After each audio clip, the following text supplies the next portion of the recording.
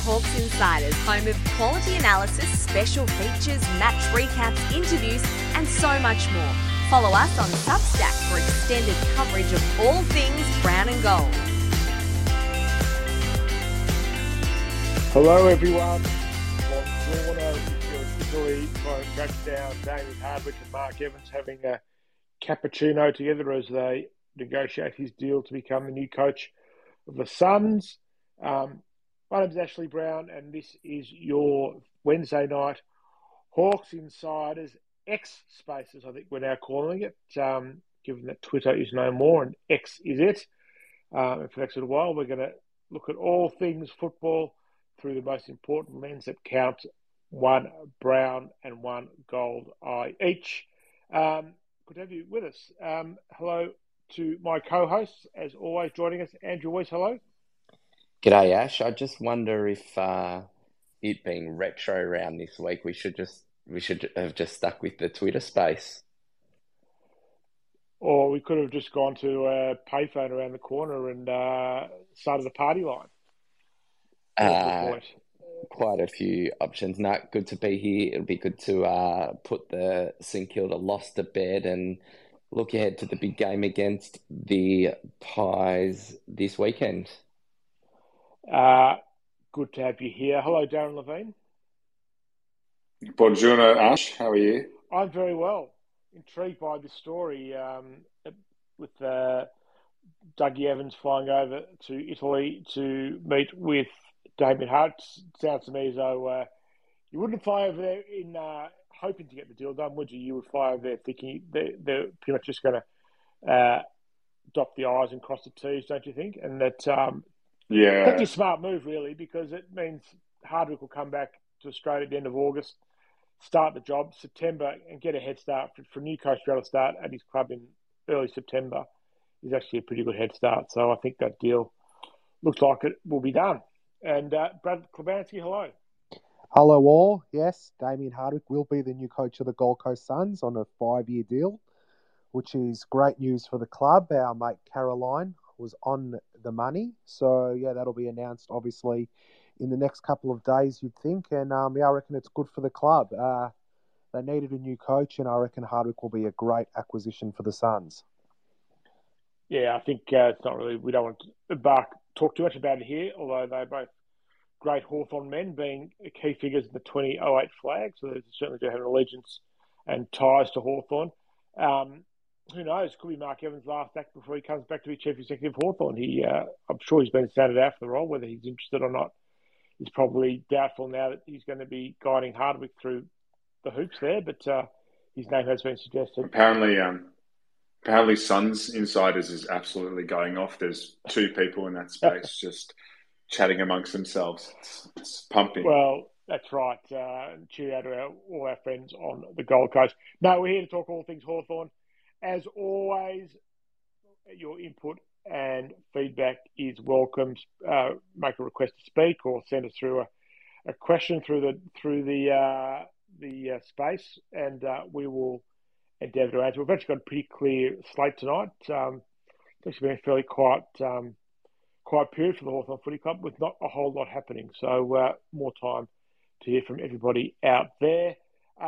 Thanks to everyone, as always, for your support of Hawks Insiders. $5 a month, $50 a year for great Hawthorn content.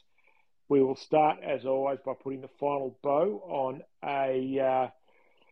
I think it was a funny afternoon at Marvel Stadium. The first, to make a confession, the first game in Victoria that I actually did not get to and watch live this year. But a funny old game. When the Hawks actually got their structure right, Andrew Weiss actually started to try. They were the better team for the most part, but they left their run too late. Yeah, no doubt. And I think we outscored the Saints for the final 3 quarters of the game. Obviously conceding 9 goals in the first quarter, you're always going to be up against it. I think a few people have noted that, fortunately, we'd already kicked sort of 3 goals to 1. So they ended up going in the rest of that first quarter on an 8-goal spree. And Yeah, I guess like the Port Adelaide game, that's really disappointing. But for a young developing group, you just want to see a whole host of um, positives to come out of it.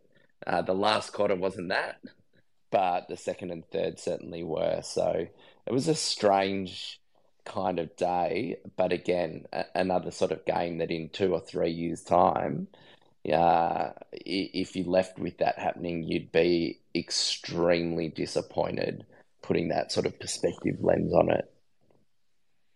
It was Hawthorn 14,993 to St Kilda 19 goals, 8, 122. Luke Bruce kicked an equal career best 6 goals to be Hawthorn's sort of probably best player on the day. I think who else played well? Will Day played well. Chad Wingard actually played quite well. Lloyd Meek was interesting. Played well in the ruck. We thought a lot of people think the fact that he played well around the ground shouldn't mean he's a walk-up start for the game against Collingwood on Saturday, thinking that the most important thing are hit-outs and that Ned Reeves will always give Hawthorn advantage with hit-outs, therefore he should be Hawthorn's first choice ruckman. That's a view I've seen expressed elsewhere, but what do you think about that, Darren? Who's Hawthorn's first choice ruckman as it stands right now? Well, I think it's a bit of a horses for courses approach with ruckman at the moment, and I agree that I think if we want to get some centre dominance, and, some nice tap work, then it's Reeves, and if we want someone that can do a bit more around the ground, then it's Meek, and it's good to have those options. Kind of wish they were just sandwiched together as a player and could do both and be a Max Gawn type for us, but. Yeah, I think it is horses for courses until we find that ruckman who can do both. Meek deserves to hold his spot. I thought he was terrific against Marshall, and he really got around the ground really well and gave us a presence. So he deserves to hold his spot, but it'll just depend on how Sam Mitchell tackles this game strategically. Brad, who's Hawthorn's number one ruckman as we speak? I agree with Daz, but unfortunately, as we've seen from team selection, most notably probably in the last 4 or 5 weeks, Sam Mitchell's team selection, to be honest, has been horrendous. So I think Meek will get dropped for Reeves. I think Mitchell prefers Reeves in the ruck. I don't think Meek deserves to be dropped. I'd play him over Reeves. I think he's a better ruckman. Overall, Reeves is a better tap ruckman, but as we've discussed numerous times, once the ball is out of the centre, we basically play with one player down. So I'd be going with Meek. I think Reeves will come in because I think Mitchell rates him as the better ruckman. And Mitchell's team selection, once again, as we saw on the weekends, selecting James Blank as the sub, then subbing Seamus Mitchell off only halfway through. I think Mitchell came off even before half-time to bring on James Blank, who actually played really well. James Blank, I thought, was one of our better players on the day. But the last 4 or 5 weeks, the choice of subs has just been wrong, and a lot of the team selection's been wrong. So hopefully, this week, we see a change up. We're coming up against Collingwood, who've just come off a loss. So I think Saturday is going to be a long day at the footy, unfortunately, for the young Hawks.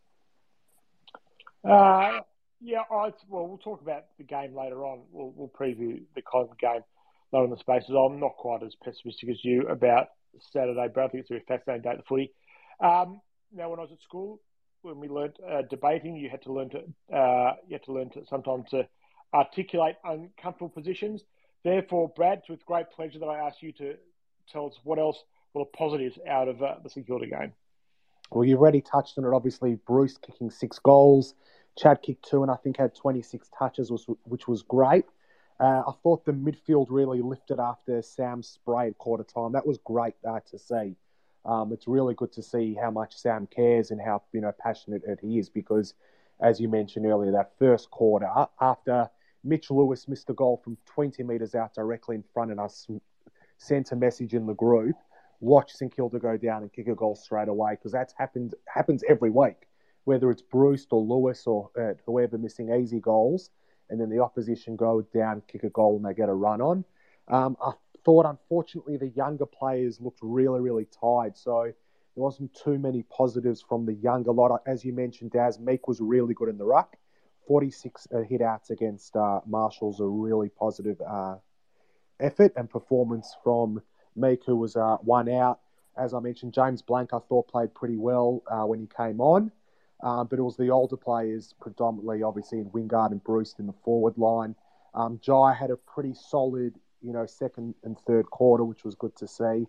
But other than that, as Weesey touched on, it was good to see a bit of a bounce back. But overall, I didn't think there were too many positives out of that game.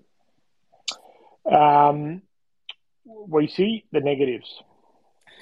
Well, I'll tell you, for Brad supposedly doing the positives, he did a pretty good job of talking through a lot of the negatives. I mentioned the nine goal first turn to the Saints. That was pretty poor.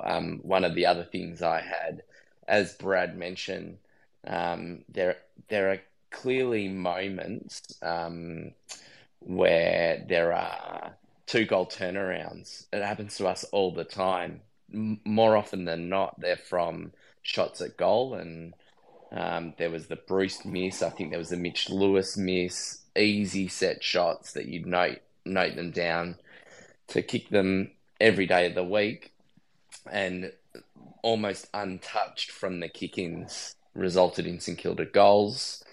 The Sam Frost incident, obviously, turning that over and being a significant point in the game that led to a bit of a slide, and then not being able to arrest the slides is a bit of a negative. A couple of the others, I guess, would be, we don't necessarily want to single out individuals, but Lachie Brambl's game for me was extraordinarily poor. I think we said in the player pod, Ash, I think to half-time he had 13 touches for 8 turnovers, 4 or 5 clangers at 38% disposal efficiency, and then ended up with 2 more touches for the game. So that was poor. And then, as Brad mentioned, the whole selection around James Blank starting as a sub, which then actually meant that Sis was playing in a one-on-one role early, as opposed to the role that saw him smash the Saints when we played them earlier in the year. That the strategic thinking around our game plan and selection was really, really poor. So that was the other major negative for me. Yeah, I was often on disappointed with Sam Mitchell and what he's done as coach of the footy club, but I was actually disappointed with selection this week as well. It just cried out as soon as we sort of deduced that Blake was the sub. It didn't quite work out. It didn't make a whole lot of sense. A lot of candidates to been the sub. I think it works best for Hawthorn, Brad, or Darren. I'll put to you that Hawthorn's best use of the sub is if it's an experienced player coming on. And, we don't see a great future for players such as Harry Morrison, but he shapes the sort of player I think in the current Hawthorn setup who would be the ideal sub. Yeah, it depends what your objective is, Ash. And I think, I said it a few weeks ago that we're just going to see a lot of weird experimental sides, and he's not looking now to, obviously I think winning is important, and he knows that culturally how important it is. You could see how passionate he was in his, when he gave the players a quarter time break. But I think he's trying things in game, and I think having people like Blank on the bench can just transform the way a side's playing in game. So it makes sense to have an experienced player or someone dynamic coming off the bench if you're going for a game, if you're going to actually win the game. But if you're trying to experiment and see what combinations work, then I can maybe see the logic in it. Another positive we should have mentioned was Brandon Ryan coming in his first game. Brad? Oh, that's what I was going to mention. I left out Brandon Ryan from the first quarter. Took a really good mark, missed the shot on goal, but it was good to see him kick a goal. He took 5 marks, had 8 possessions, tied in the second half, but I thought he showed enough definitely to play again, and it'd be good to see him probably for the last 4 weeks of the season. I think he's only on a 6-month contract, so he needs to be given a block of games, at least another 2 or 3 games, just to show he's got something there. He's going to find it really hard this week against Collingwood, but and then Melbourne obviously coming up as well. But we got the Bulldogs in Tassie. We still play Freo at the MCG. I think Ryan needs to play out the rest of the season because we don't really have much depth in the key position forward stakes. I'm aware DGB kicked 5 for Box Hill on the weekend, but I wouldn't be playing him as a forward. If DGB plays for us, he needs to play as a defender, not as a forward. So I'd keep Ryan in the side to play alongside Lewis. I thought with Ryan, and again, I didn't watch the entire game. I didn't watch parts of all that closely. But it looks to me as though Ryan, he's got some ability. And as I mentioned in our recap article, the stories are now emerging of how many clubs are actually really keen on him, that his stocks rose dramatically in the VFL this year. And the Hawks did really well to get him because there's no way known he would have lasted to Hawthorn's second pick in the mid-season draft. He's got traits that clubs like. But there was no chemistry whatsoever between Ryan and the rest of the team, really, was there? There wasn't, and that's somewhat excusable. And that's not a bad thing necessarily, but it's just watching him play. They know where the ball was going to go half the time when he kicked it. No, that's right. I think. Do you know what? I think the positive out of that, though, for me, was that actually there were a number of times that Mitch Lewis looked miles out of position and not even in the contest, and it resulted in an uncontested mark to St Kilda. There were 2 or 3 occasions where the same thing happened with Ryan. He was horribly out of position, but still managed to get back and get his hand on the ball or get his palm into a contest to force it to ground. And I mean, that was a positive, despite the fact that I agree completely. The chemistry just wasn't necessarily there.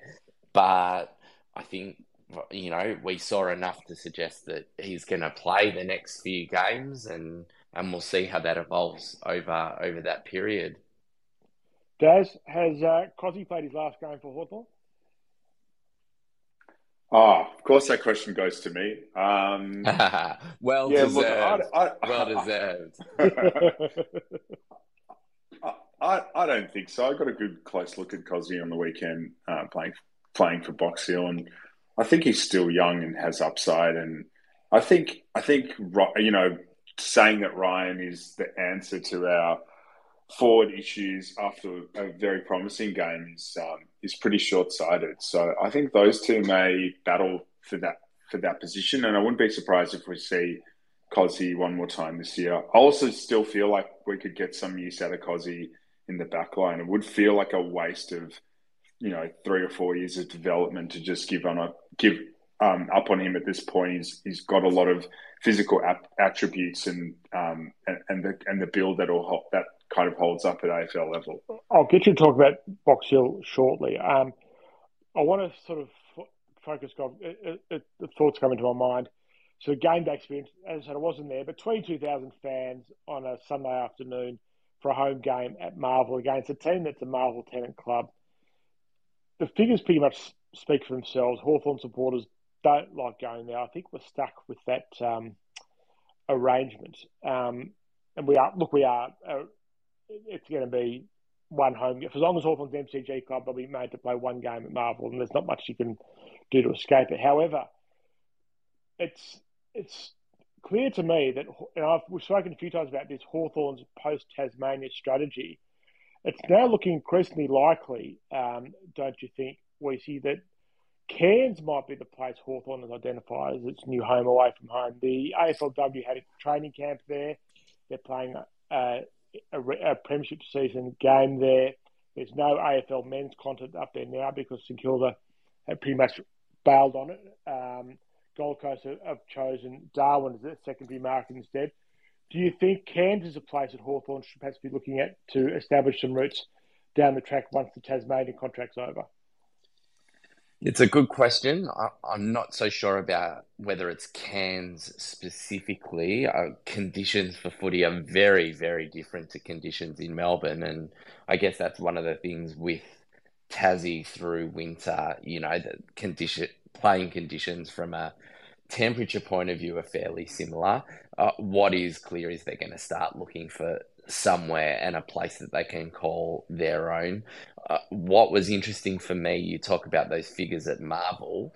Actually, we've got an example the week before where we've just played North Melbourne there, and they've got significantly more against North Melbourne, who we know what myself and plenty of people in this group think about North Melbourne. They obviously have a pretty small membership base like the Saints, but St Kilda are fifth on the ladder, right? Like they're right in the thick of it, and you would expect if, unless North supporters are potentially just expecting that it's possibly one of their one more wins for the season, so came out in higher numbers.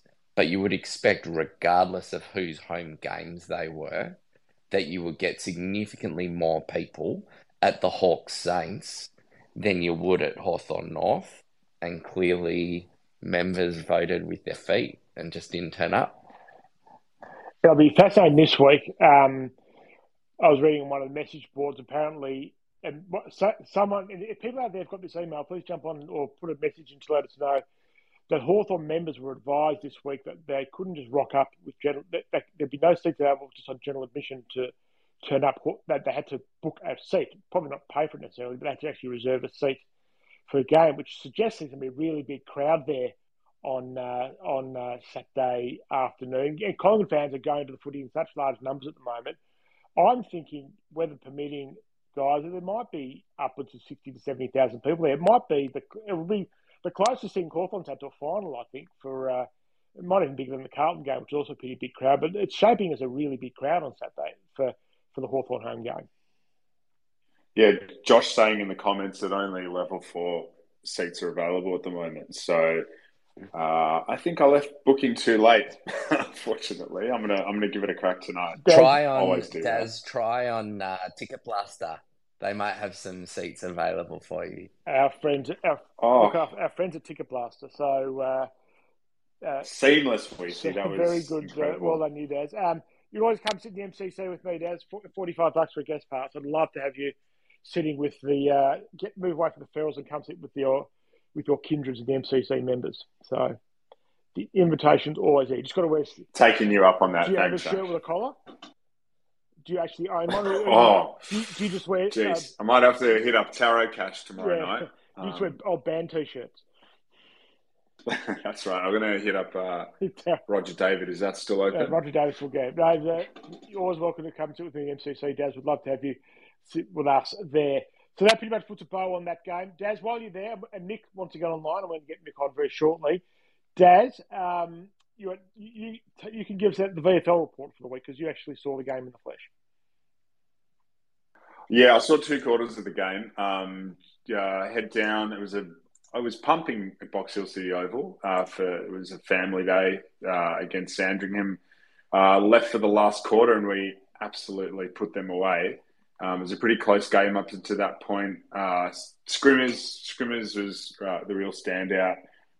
It was awesome to see him go back and do all the right things and work really hard to earn a recall. Ned Long had another great game. It's a shame he's kind of in that footy purgatory at the moment. Just not really having a place at Hawthorn and dominating at Box Hill.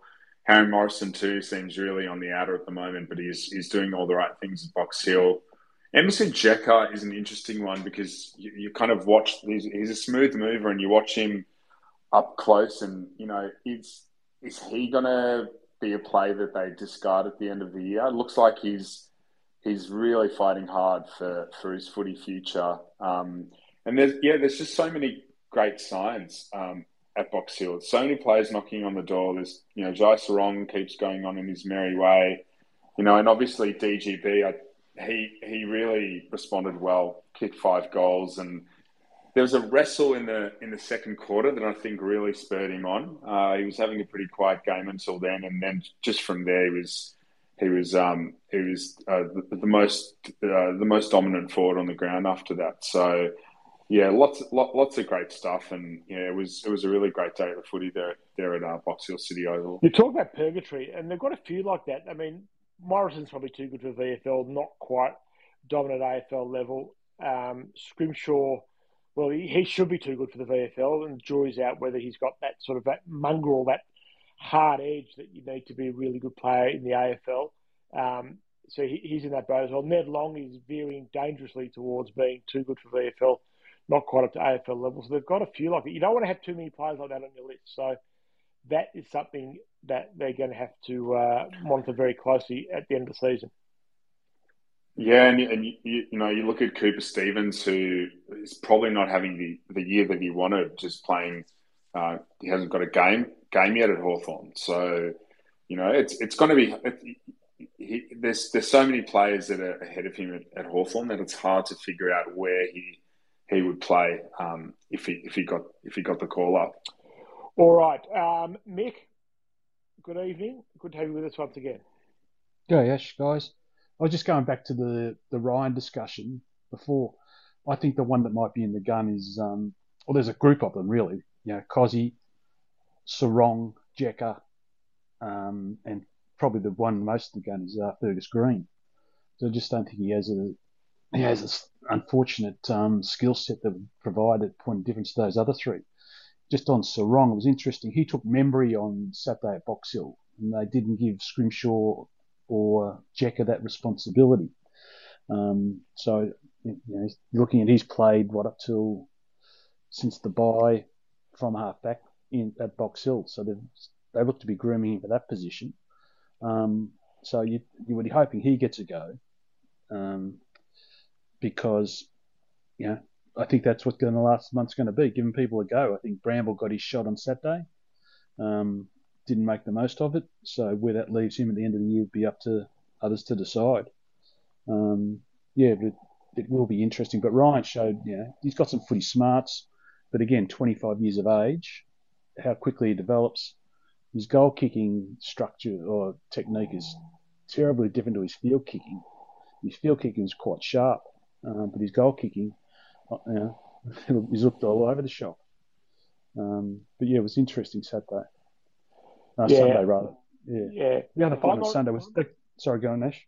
No, I was just saying, Fergus Green, I mean, he had to really come in. He had to break the door down. They had to make it too hard for the selectors not to pick him, and I don't think he's shown that this year. So he's a nice footballer, but I don't think he'll be anyone's long-term thinking. So whether he plays or not next year, I don't know for Hawthorn, but I don't think he's proved to be the answer. I think as well... I was just going to say, further to, Daz mentioned earlier with Ryan, I don't think anyone's sort of getting ahead of themselves after one game, but, what is he, 26? His body, you wonder how much bulking up he can do as a mature age already on his body.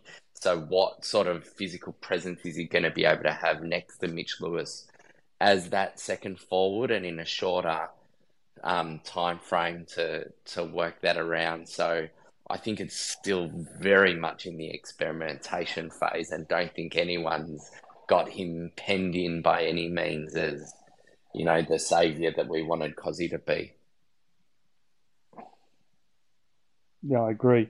The other one was Cooper Stevens became the emergency sub too, even after playing a full game at Box Hill. Admittedly, his first half was pretty quiet. The last quarter is really dominant in the game. But I think that, whether that's an indication, I don't know. Because again, trying to get another midfielder into that side, and the way Cam McKenzie sort of didn't jump the gap, so to speak, again. And that's not a criticism of him, just the pace of the game and the way it played out, just didn't get that opportunity. And then when they were forced to put Nash out on the wing, again, created limited opportunities for the others. It was a bit of a mess Sunday, to be honest, I think, in terms of development. Yeah.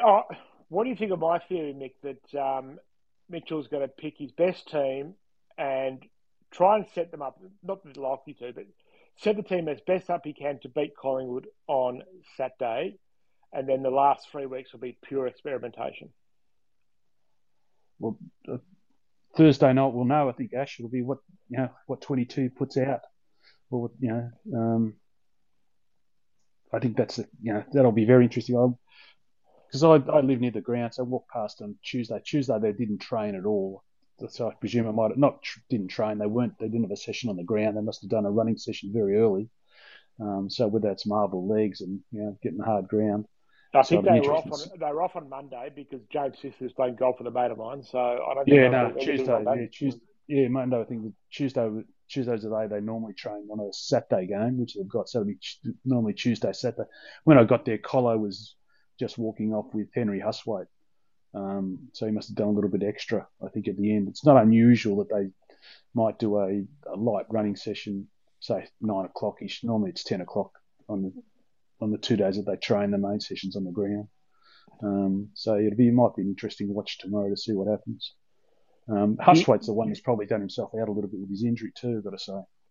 Yeah, I don't think Huswaite gets a game now. The 2-3 players that I think they're keen to have a look at for the end of the season is I think they want to get Stevens in for a game, and I think they'd like to try and find a way to play Sarong as a defender, just see how that's gone. Maybe he gets a run before the end of the season as see how he's made good progress as a defender, and to see how he goes. They're the two in particular, I reckon. But they've looked at Bailey McDonald. He's a keeper for next year. Another pre-season, he'll be fine. But they're the two I think they'd like to try and find a role for the end of the season. Yeah, I tend to agree. That's just gut instinct more than anything else. Jekka's the other one, where they give him a last chance. Because he does. He's a great athlete, great football athlete, and he kicks the ball really well both feet. So again, being out of contract where he ends up, it'll be an interesting watch. Well, his problem with Jack, his body's let him down. Now, do you live near the ground because you chose to live near the Hawthorn Football Club because you love the club so much, or just by happenstance they moved into your area? Convenience. It was just convenient. I was actually working on the Mornington Peninsula, so I needed, and so I played. My life was up towards the city, so I had to find somewhere in between. So it just blew out to be convenient, and then so it is. Out at Wavell. Out at Waverley Estate. Okay. Yeah, Villas Hill. Yeah. All right, Mick, terrific. Thank you. Good to hear from you. If you anything else you want to add over the rest of the spaces tonight, feel free just to butt in. Your contributions, as always, are most welcome. We had a message from someone here saying that Ross Stevenson is saying that Hawthorn has found a CEO from another club to be the new CEO. I've reached out to a source who said he doesn't know if that's the case, but we've been trying very, very hard to convince people not to have Simon Lethlean come across from Skill to be the CEO. And that's been the rumour, Brad, for a while, that it would be Lethlean. But Lethlean did say the other day that he's committed to St Kilda. But the first rule of being a football administrator is to tell lies. So who knows? Yeah, absolutely. It's interesting to see. You'd hope that we announce someone hopefully in the next couple of weeks. They've got a massive job. I reckon that job for our next CEO is going to be a huge, huge job, obviously with the Dingley stuff all going on and, the other stuff that's been spoken about a lot this season, which seems to, have been swept under the carpet.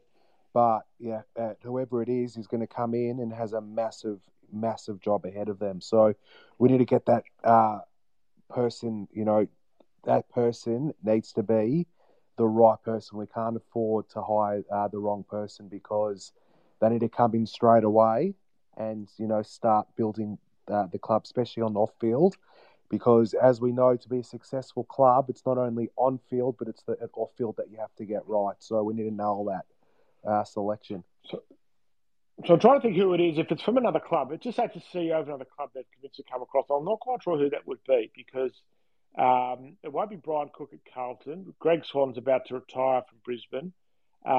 Unless Tim Silvers from Adelaide wants to come back home to Hawthorn. He was a Hawthorn CF. He was the number 2 to Justin Reeves for a while. Whether Tim Silvers wants to come home, not happy in Adelaide, wants to come home, that'd be one possibility. I'm trying to think. It won't be Craig Kelly. It wouldn't be Craig Bozzo from Essendon. Simon Garlick wants to come back to Victoria. Doubtful. He's committed to Freo. It won't be Hocking from Geelong. Dave Matthews is entrenched there. Mark Evans, as before, is it Mark Evans is going to do the deal with Damien Hardwick, and then he's going to say that's my parting gift to the Suns and come back to run Hawthorn, which his first love. Who knows? Won't be Gary Pert from Melbourne. It won't be Jen Watt at North Melbourne. Won't be Brennan Gale, I wouldn't think, from Richmond. He'll be in the AFL. Left lean, who knows? Tom Harley, he won't be leaving Sydney. My mate Amit Baines, the Bulldogs. I don't know, maybe they've made someone like Amit Baines, who's a very impressive operator. Maybe they've made him a godfather offer that he can't refuse. And given that he lives in Melbourne, he won't be tired of schlepping over across the West Coast every day. Who knows? We'll find out quite soon. I've got the feeling that we'll get an announcement on that pretty soon. Darren, question or task without notice for you, but this is what you're a creative man, so I want you to entertain us for the next little while. It's John Newcombe's birthday today. He turns 22. If you were proposing a toast at his 22nd birthday party, what would you say about it? Whew. At least it's not a merch question, so I'm pretty chuffed about that.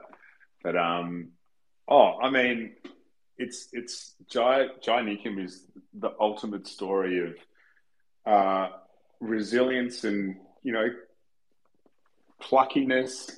The boy from Puyong who was overlooked and went on to become one of the top. What is he in champion data? Top 20 players in the league. So he's in the top 50. He's in the top 50. So and the fact that he's 22 as well, it's just mind blowing. The no ceiling on Jai, and we thought this year was the year that maybe you were talking about Lockie Bramble before, and Bramble. Some people just come straight out of the blocks really and grab their chance, and then they get found out in year two. But Jai's second year's been better, and he could win the PCM this year. That's how good he's been, and to back up that year, just given where he's come from, it's just one of the most extraordinary footy stories. And I don't think actually the AFL media has given it enough oxygen and given him enough credit, really, because he's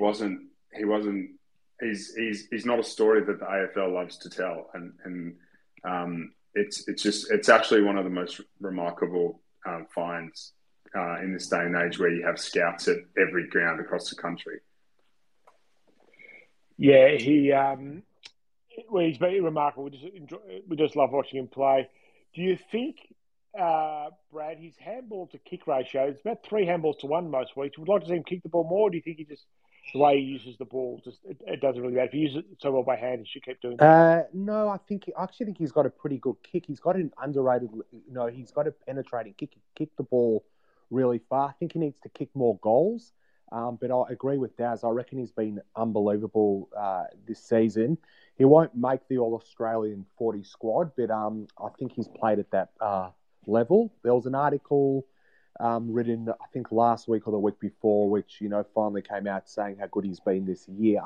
But I would like to see him kick more, but he does have an amazing handball. But the best thing about Jai is his fitness. For someone who obviously came from country footy, I would say he's probably one of our fittest players. He seems to get better as games go on. He often starts quite slowly, but often when the team struggled, he seems to be the one that lifts them, especially in the third quarter and in the fourth quarters of games. So, the fact he's only 22, he's only going to get better. And, I think, he's just been an unbelievable pick-up for us. And I agree with Daz. I reckon he's going to win. I'd have him at the moment just ahead of Will Day and James Sicily for the best and fairest. I reckon he's going to win it this year. What do you think? I think another important aspect is when you look at the list build and we talk about how many first round draft picks you need to be banking, and not just first round draft picks, like high first round draft picks, how important it is to have that quality. He's someone that I put in terms of his output this year, especially close to like an LDU from North Melbourne, who's 4 years older, has the potential to totally become one of the best mids in the game. What was he taken, like pick 4 or something in his draft pool? So the notion that like we got him for nothing, like where would Jai go? Like he'd almost be a top 10 pick based on what he's become if you were putting him back into that draft pool from a few years ago. So I think that's the other aspect of it that's so exciting, that we literally have a high top end talent for nothing. The Fremantle Dockers joined our spaces for about 30 seconds. So hello and goodbye to the official X account of the Fremantle Dockers. Okay, the question with notice this week for the 4 of you was the following. And again, feel free, anyone else wants to join in, feel free to do so. Is Channel 7 on their Twitter feed, or Channel 7 AFL, put a thing specifically directed to Hawthorn supporters. Who is on the Mount Rushmore for the Hawthorn Football Club? So, in other words, who are the 4 greatest figures in the history of the club? We had a bit of a chat about it sort of on our internal WhatsApp group, and I'll get you all to sort of list your 4 people as to who are the 4 people who the Hawthorn Mount Rushmore. So starting with you, Weesey. Yeah, well, for me, the first 3 were very straightforward. I think Kennedy, Matthews, and I have Clarkson as the non-negotiables. And then you could probably mount an argument to raffle the 4th spot, but it would actually be Jason Dunstall for me. So they'd be the 4 that I'd have on the Hawthorn Mount Rushmore monument. Daz? Josh Thurgood. No.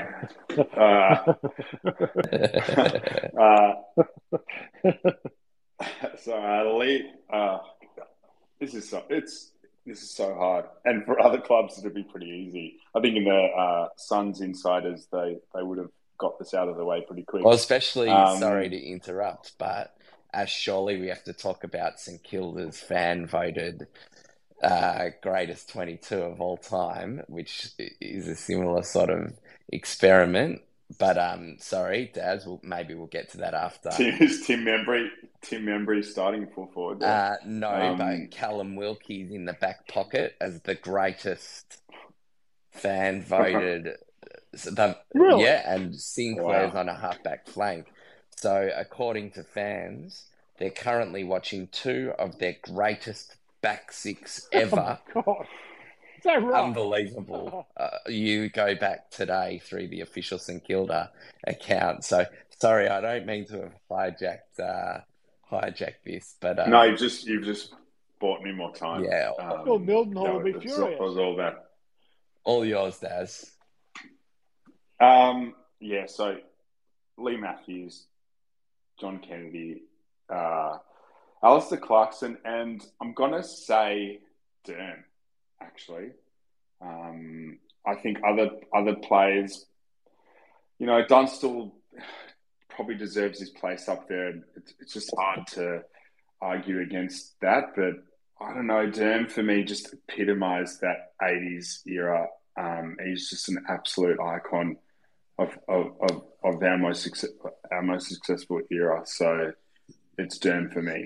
Can I, Ash, just say my counter for Dunstall is not just the playing career, is what he did post-playing and his role, obviously, in the next golden years off the field. So that's my counterpoint, but it's an opinions game. Everyone's opinions, like, you know what? Everyone's got one. Brad? Yeah, I was going to say the same as Weesey, and the same reason for Dunstall, and also because I have a soft spot for him. When I started going to the footy as a youngster, the memories that stick in my mind was always Dunstall at Waverley Park, marking the ball 45 out in a 45 degree angle and would not miss. But those four that Weesey said were my four that I had written down. It's a tough one because obviously Derm's the 5-time, 5-day, 5-night legend, cult figure, and like we've been so blessed and we're lucky. There's probably 5 or 6 others who could have been up there as well. So you got your Tucks, your Crawfords, and those types as well. So the 4 who Weesey said are my 4 as well. Well, so I would go John Kennedy, Lee Matthews, Peter Hudson, and Jason Dunstall. They would be my 4 on the Hawthorn Mount Rushmore. But as Lee Matthews always likes to tell people, even Hawthorn supporters don't understand how good a player Peter Knights was. So he'd be unlucky. Clarkson, Knights or Hudson? No. You've got Hudson Lee Matthews in. I've got Hudson in. I don't have Peter Knights in, but he's awfully unlucky because Lee Matthews likes to tell people that Hawthorn people, especially, and supporters of other clubs, don't quite understand what a super player Peter Knights was. Right. So he would be awfully unlucky. He might be sort of number 5 or 6, but there's some terribly good footballers who don't make it from Hawthorn and haven't had the top 4. Mix just commented asking, what about Don Scott, given his role not just as a player, obviously, and our team of the century ruckman, but his anti-merger role. But he also loses a point for being a destructive element in the last 15, 20 years as well. It's close, but it's 4. It's why it's a great conversation to have. Go on. Sorry, Ash. I'd love to hear a completely subjective, personal Mount Rushmore. From who? From everyone. Favourite players? Yeah. just take stats and history out of it, and just who've been your 4 favourite Hawks to watch? I think we've got a whole summer of spaces where we'll take care of those sort of things. The other thing to think about is and sort of leads into what we'll talk about Buddy Franklin briefly before we look ahead to the weekend and go through everyone's questions, is if you took the Hawthorn team of the century as it was picked 2020, most of these teams were picked at the turn of the century, how many Hawthorn players now would get into that team? That's an exercise we most certainly will do in the off-season. We'll go through the team as it stands, and then we'll go through and work out. We'll come back 7 days after that, and everyone's got the homework as to who they would. Everyone has to re-pick that team. That's a cracking question. Given we'll save that for the off. We'll save that for the off-season when we've got those sort of spaces through November, December when we're looking for things to talk about. That'll be beauty. So, but then we'll start thinking about it. Nick, I was just going to say, Ash, the point you made about Peter Knights. If my memory is correct, he missed 6 games in a season and finished second in the Brownlow. He missed 8 games in 76. He busted his collarbone out the that shithole of the Western Oval against Footscray. Apology to any Bulldogs fans listening. He came back and played in the second last game of the season and then missed again the last round of the season. For the first 2 years of the 2-umpire system, both umpires gave individual votes. So the winning target was 46 votes or something like that. He lost the Brownlow by 3 votes. So effectively today he'd lose about 1.5 votes. Have he missed 8 games with a broken collarbone in 76? The Graham Moss won it. That tells you how good a footballer he was. Oh, he was my favourite player. In the days when key position players actually got votes in the Brownlow, unlike now when as we know, it's totally dominated by midfielders. So he was a super, super footballer. And today he would be a superstar. Yeah, sorry. Rodney Eade shares that same opinion as Lee Matthews. Like he rates him as the second best player ever at Hawthorn as well, to Matthews. Yeah, that's right. So and you put in Kennedy in for, if you put in Kennedy, maybe you do put Clarkson in because Kennedy, is the godfather of the club. Well, Clarkson actually coached more premierships. So does Clarkson get in? If you put in Kennedy in, there's a strong argument to say, well, you should put Clarkson in because he coached more premierships. But for some reason, for obvious reasons, Kennedy has that standing as the godfather of the footy club. It's a fun exercise to do, But I think the 10th century one will cause a lot of arguments, a lot of conversation. So we'll park that one for later in the season. Let's look ahead now to Saturday afternoon at the MCG. Hawthorn v. Actually, Hawthorn v. Collingwood. We'll go through that and we'll go through some questions quickly at the end. Brad, Selection Dissection will be up sometime tomorrow. Give us an early preview of what you're thinking. I think there will be a few changes, probably at least 3. I've gone in my piece for a couple more. I think a couple of the youngsters, Weddle, I mentioned 2 weeks ago, would get a rest in the next 2 to 3 weeks. I think this might be the week. McDonald's another one who seems to have struggled the last couple of weeks. Josh Ward had a really poor game as well. So I think one of the youngsters will get a rest. I think Connor Nash looks tired as well. Whether they rest 2, I don't think so. Eamon, hopefully, is a test this week. I hope he comes back. He'll obviously come in for Lockie Bramble. Jack Scrimshaw's the one that I think will come back for Weddle if he gets a rest.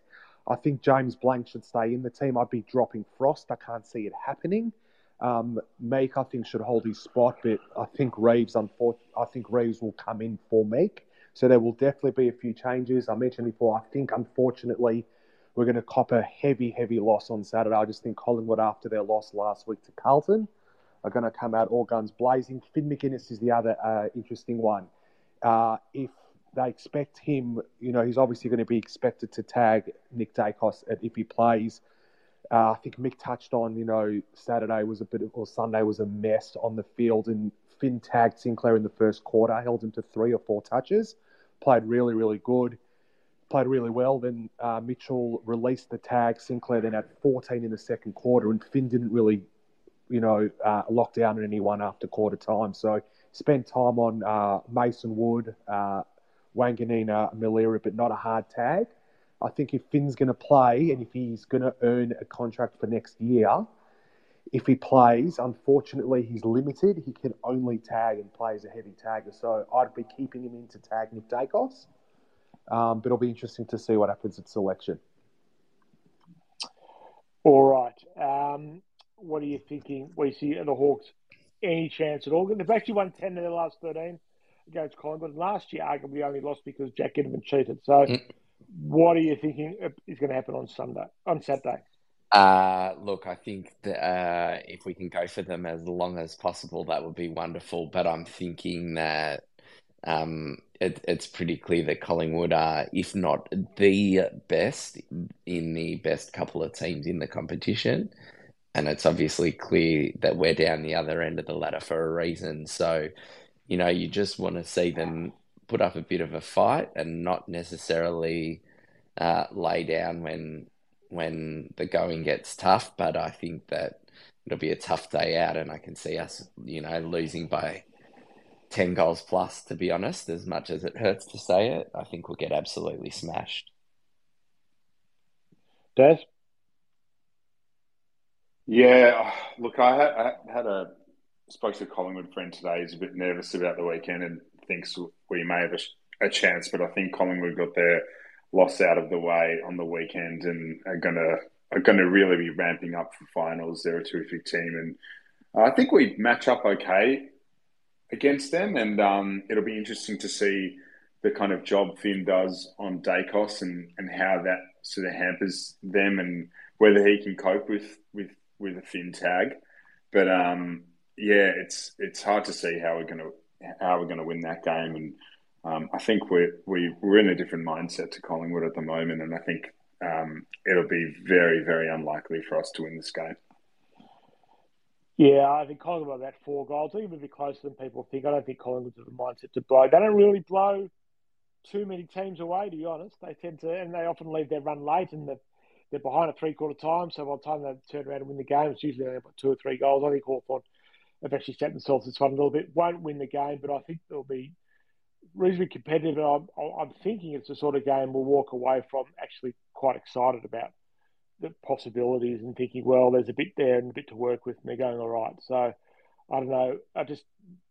Collingwood, so often Collingwood's blown Hawthorn away in a game of football. I'm just not sure it will happen on Saturday either. But having said, I don't think Hawthorn will win, but I'm actually really looking forward to it. I think it's firstly, Collingwood are a great team to watch. They're so much fun to watch, and their supporters are up and about. And it's always a good day at the footy against Collingwood, and there's never really been any hatred between Hawthorn and Collingwood. I never really thought of them as a traditional rival. So, speaking personally, I don't mind losing to Collingwood as much as half a dozen other teams in the competition. So, I think it'll be a really good fun day at the footy. The whole 90s vibe, we see your era. You're very excited with the jumper, and you couldn't wait to share that photo today of the heroes from the Ansett Cup Premiership, your favourite Hawthorn team of all time, back showing off the retro jumpers. Yeah, it was a great pick. They obviously had to get together. I think it was last night. Really good pick. Maybe we should check with Daz, who's the merchandise guru and holds that portfolio at Hawks Insiders. But I think we all love that jumper, and it'll be great. The promo stuff that's been done for it and the ads all over the place look fantastic, and yeah, it'll be exciting to see them run out in it. I will say I actually did get one of the retro tracksuits. First piece of Hawks merch I've bought for myself in a very long time. So had a couple leftover vouchers from the membership that I used on that. So I will be wearing that. Can I wear that in the MCC, Ash? Is that cool? As long as there's a shirt underneath it, you can. There'll be a shirt underneath. You can wear whatever you like, and we'll go to the Grace Smith bar beforehand, and you can show it off, and you look very much. Well, Collingwood, they're in the retro. They were retro last week. I don't know what they're going to be doing again this week, but their retro stuff looked pretty good as well. So who knows? It could be the retro day at the footy. Let's go to some questions. Dave, our great mate Dave. Boys, the tickets are schmozzle. It's our home game, and my son's got GA, and he's got to pay for entry, and my Dunstall ticket won't get me into general admission. That's why I actually put a call to the club and didn't hear anything back. That's why this whole arrangement with Collingwood has got to change. Collingwood, when you're the home team, it's actually simpler to play Collingwood as the away team. When you're the home team against Collingwood, Hawthorn don't use their regular rooms. They're pretty much kicked out of the Ponsford stand, which a lot of supporters like using, and Hawthorn actually uses for corporate facilities. So that's actually got to change. So I'm not quite sure what the resolution is, but Melbourne, Collingwood and Hawthorn have all expressed their displeasure about Collingwood and the terms and conditions they have. It has to change. Justin Reeves was pushing it hard before he finished up. I don't know who's taken up the cudgels for the club in the meantime. There's been no announcement. It probably won't be till the off-season. But it's a totally unsatisfactory state of affairs that for Hawthorn home game, people have to... their usual entitlements, the usual seats don't apply. So let's hope that gets changed. Phineas asks, is DGB trade bait? Have we seen enough of him long term? What is his role for us long term? Weesey, quickly, what do you think? I think everyone is, well, not everyone, but a lot of people are potentially tradable if the right deal comes along. I'm still in the camp that obviously he's got a year left of his contract, and he's still got so much untapped potential that I wouldn't be going out of my way to find a trade for him. The questions around Liam Ryan, the questions around Brocky going home, DGB going home and pick one, who knows what that's going to turn into, but you'd never say never. Here's one for you, Brad, from Scamasaurus. Do we look to take Jack Silvani from the Blues due to him slipping down the pecking order? He would be a good third forward and our second ruckman. Interesting one. I actually don't mind Jack Silvani. He's a much maligned player at the Blues. I think he'd probably be in our best 22. He could definitely play that third tall role and a good backup ruckman.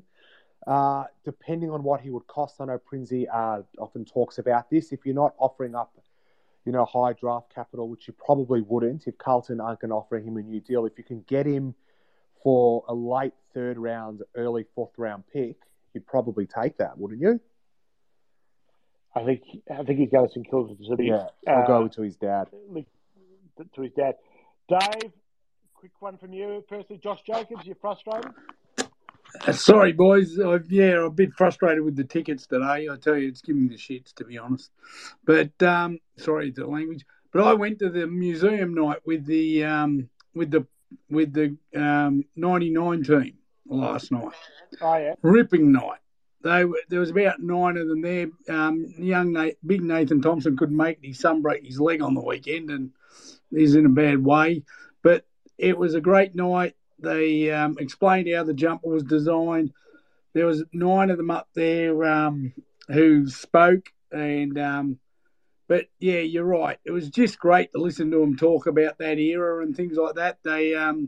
Paul Salmon was class clown for the night, and I think about 8 of them never let Crody forget about the point he kicked in the 2001 grand final. But yeah, it was a terrific night, and that was a great night. Yeah, it's like everyone says back then, it's only a night premiership, but Dermot Burton lives on 5-day, 5-night premierships, and these blokes deserved what they got, and they talk about the whole year and how you talk about Weesey's favourite game and the last game against Sydney and that game. It was just a ripping night and a ripping group of blokes who still look like they're fit enough to play. Except for Crody, who looks 15 years older than everybody else, and he was the pup of the team. Yeah, that's right. That's right. Where Fish looks younger than anyone. Fair dinkum. He looks at $1 million. Fish looks amazing, and Crody looks like a mess. Anyway, Dave, good to hear from you. Phineas asks, will Scrimshaw beat the Hawks next year? Daz? Oh, I hope so. He's one of my favourites, Jack Scrimshaw. He's a Hawk through and through, and I don't know what has happened this year because I thought he would have held his place. I didn't think he was bad enough to be dropped, but something's definitely brewing there, and I wouldn't be surprised if he finds a third club, and it would break my heart, to be honest, because just absolutely love him. One of my favourite current players. Walk has channeled his inner Terry Wallace. If they get rid of Jacko at the end of the year, I'll spew up. He has to be playing ahead of Frost. Well, we might well see a bit of Jacko before the end of the season. Selection will be interesting. I'm just wondering whether they'll make a statement with Frost based on the ill discipline last week that really cost the team, and drop him from the side, or term it as being managed or something. But I don't think too many supporters would be sorry to see Frost miss a week after his misdemeanour last week. Mick says, I was inside the huddle years back when Clarko, who pumped up Josh Thurgood as a potential key player. Thurgood was a good footballer, actually, and we all sort of smirk a bit about him. But his problem was he couldn't put any weight on. He actually was a smart footballer. He went in that same draft, I think, as he was part of the 2004 draft with Buddy, Ruffy, and Lewis, but just couldn't put the weight on. But he wasn't a bad footballer. He had a huge heart as well. I mean, that was the big thing. I feel terrible now because he was he did have a huge heart. He was really tough as well. I remember that wasn't there like a double page spread on him comparing him to Dern, or am I imagining that? Oh, there probably was. There was a bit of fun. A bit of fun was had with Josh Thurgood in the mid-20s. And poor Barca got cleaned up by Matthew Lloyd one day, who got special dispensation to an arm guard that he should never have been allowed to wear. And, of course, the first thing Lloyd did with the special arm guard was go and whack. That ended him. And ended his career. So that was just the days when Essendon could do whatever the hell they liked. And clubs like Hawthorn just would always get the raw end of the deal, as was that round 3 game against Essendon in 2005 when they cheated and won. Patrick, definitely not expecting to win, but could be a really fun game to watch this weekend, considering both teams play with pretty fun attacking styles. That's what I think. I think Hawthorn will keep it quite close because they are similar types of teams. Josh, big crowd incoming, can only get level 4 seats.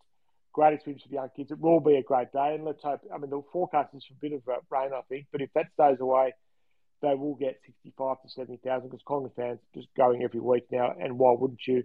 And for the Hawks, it's close to a prime time game they're probably going to get now for a while, so they'll enjoy it. And I really do think that the coach is going to build it up as a grand final at Hawthorn this week. Yes, a couple more people talking about fully ticketed event, no general admission. That means it'll be a big crowd. And I think, what have we got? There's one more here. Can we do anything to get our hands on Gold Coast's first pick, which they will look to offload? That is Danny Prinz's wheelhouse. Danny couldn't join us tonight. Danny is our list management and trade expert. We'll be putting that sort of question to him when he's back with us next week. Before we go, it's been said we've neglected to mention that number 23 for Sydney retired. Does anybody want to have a quick word about the great Buddy Franklin before we finish up tonight? How do we feel about him? Do we forgive him now? He's not going to play in that Sydney Premiership team. Have you been happy with the way he's been portrayed? I'll start with you, Daz. Has he been portrayed properly as a Hawthorn and Sydney great in retirement? Daz?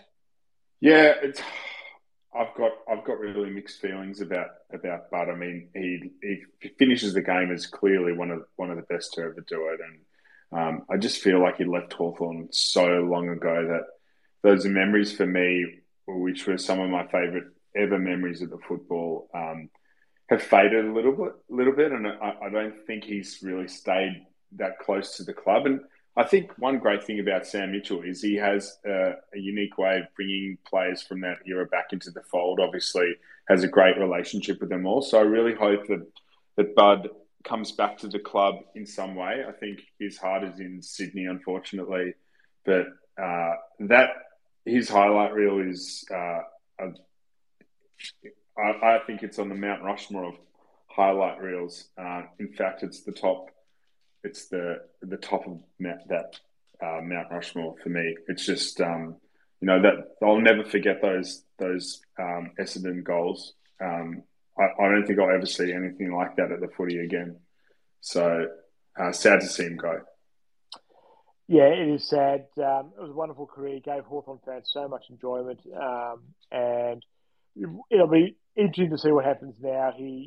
There's going to be probably an SCG farewell in round 24.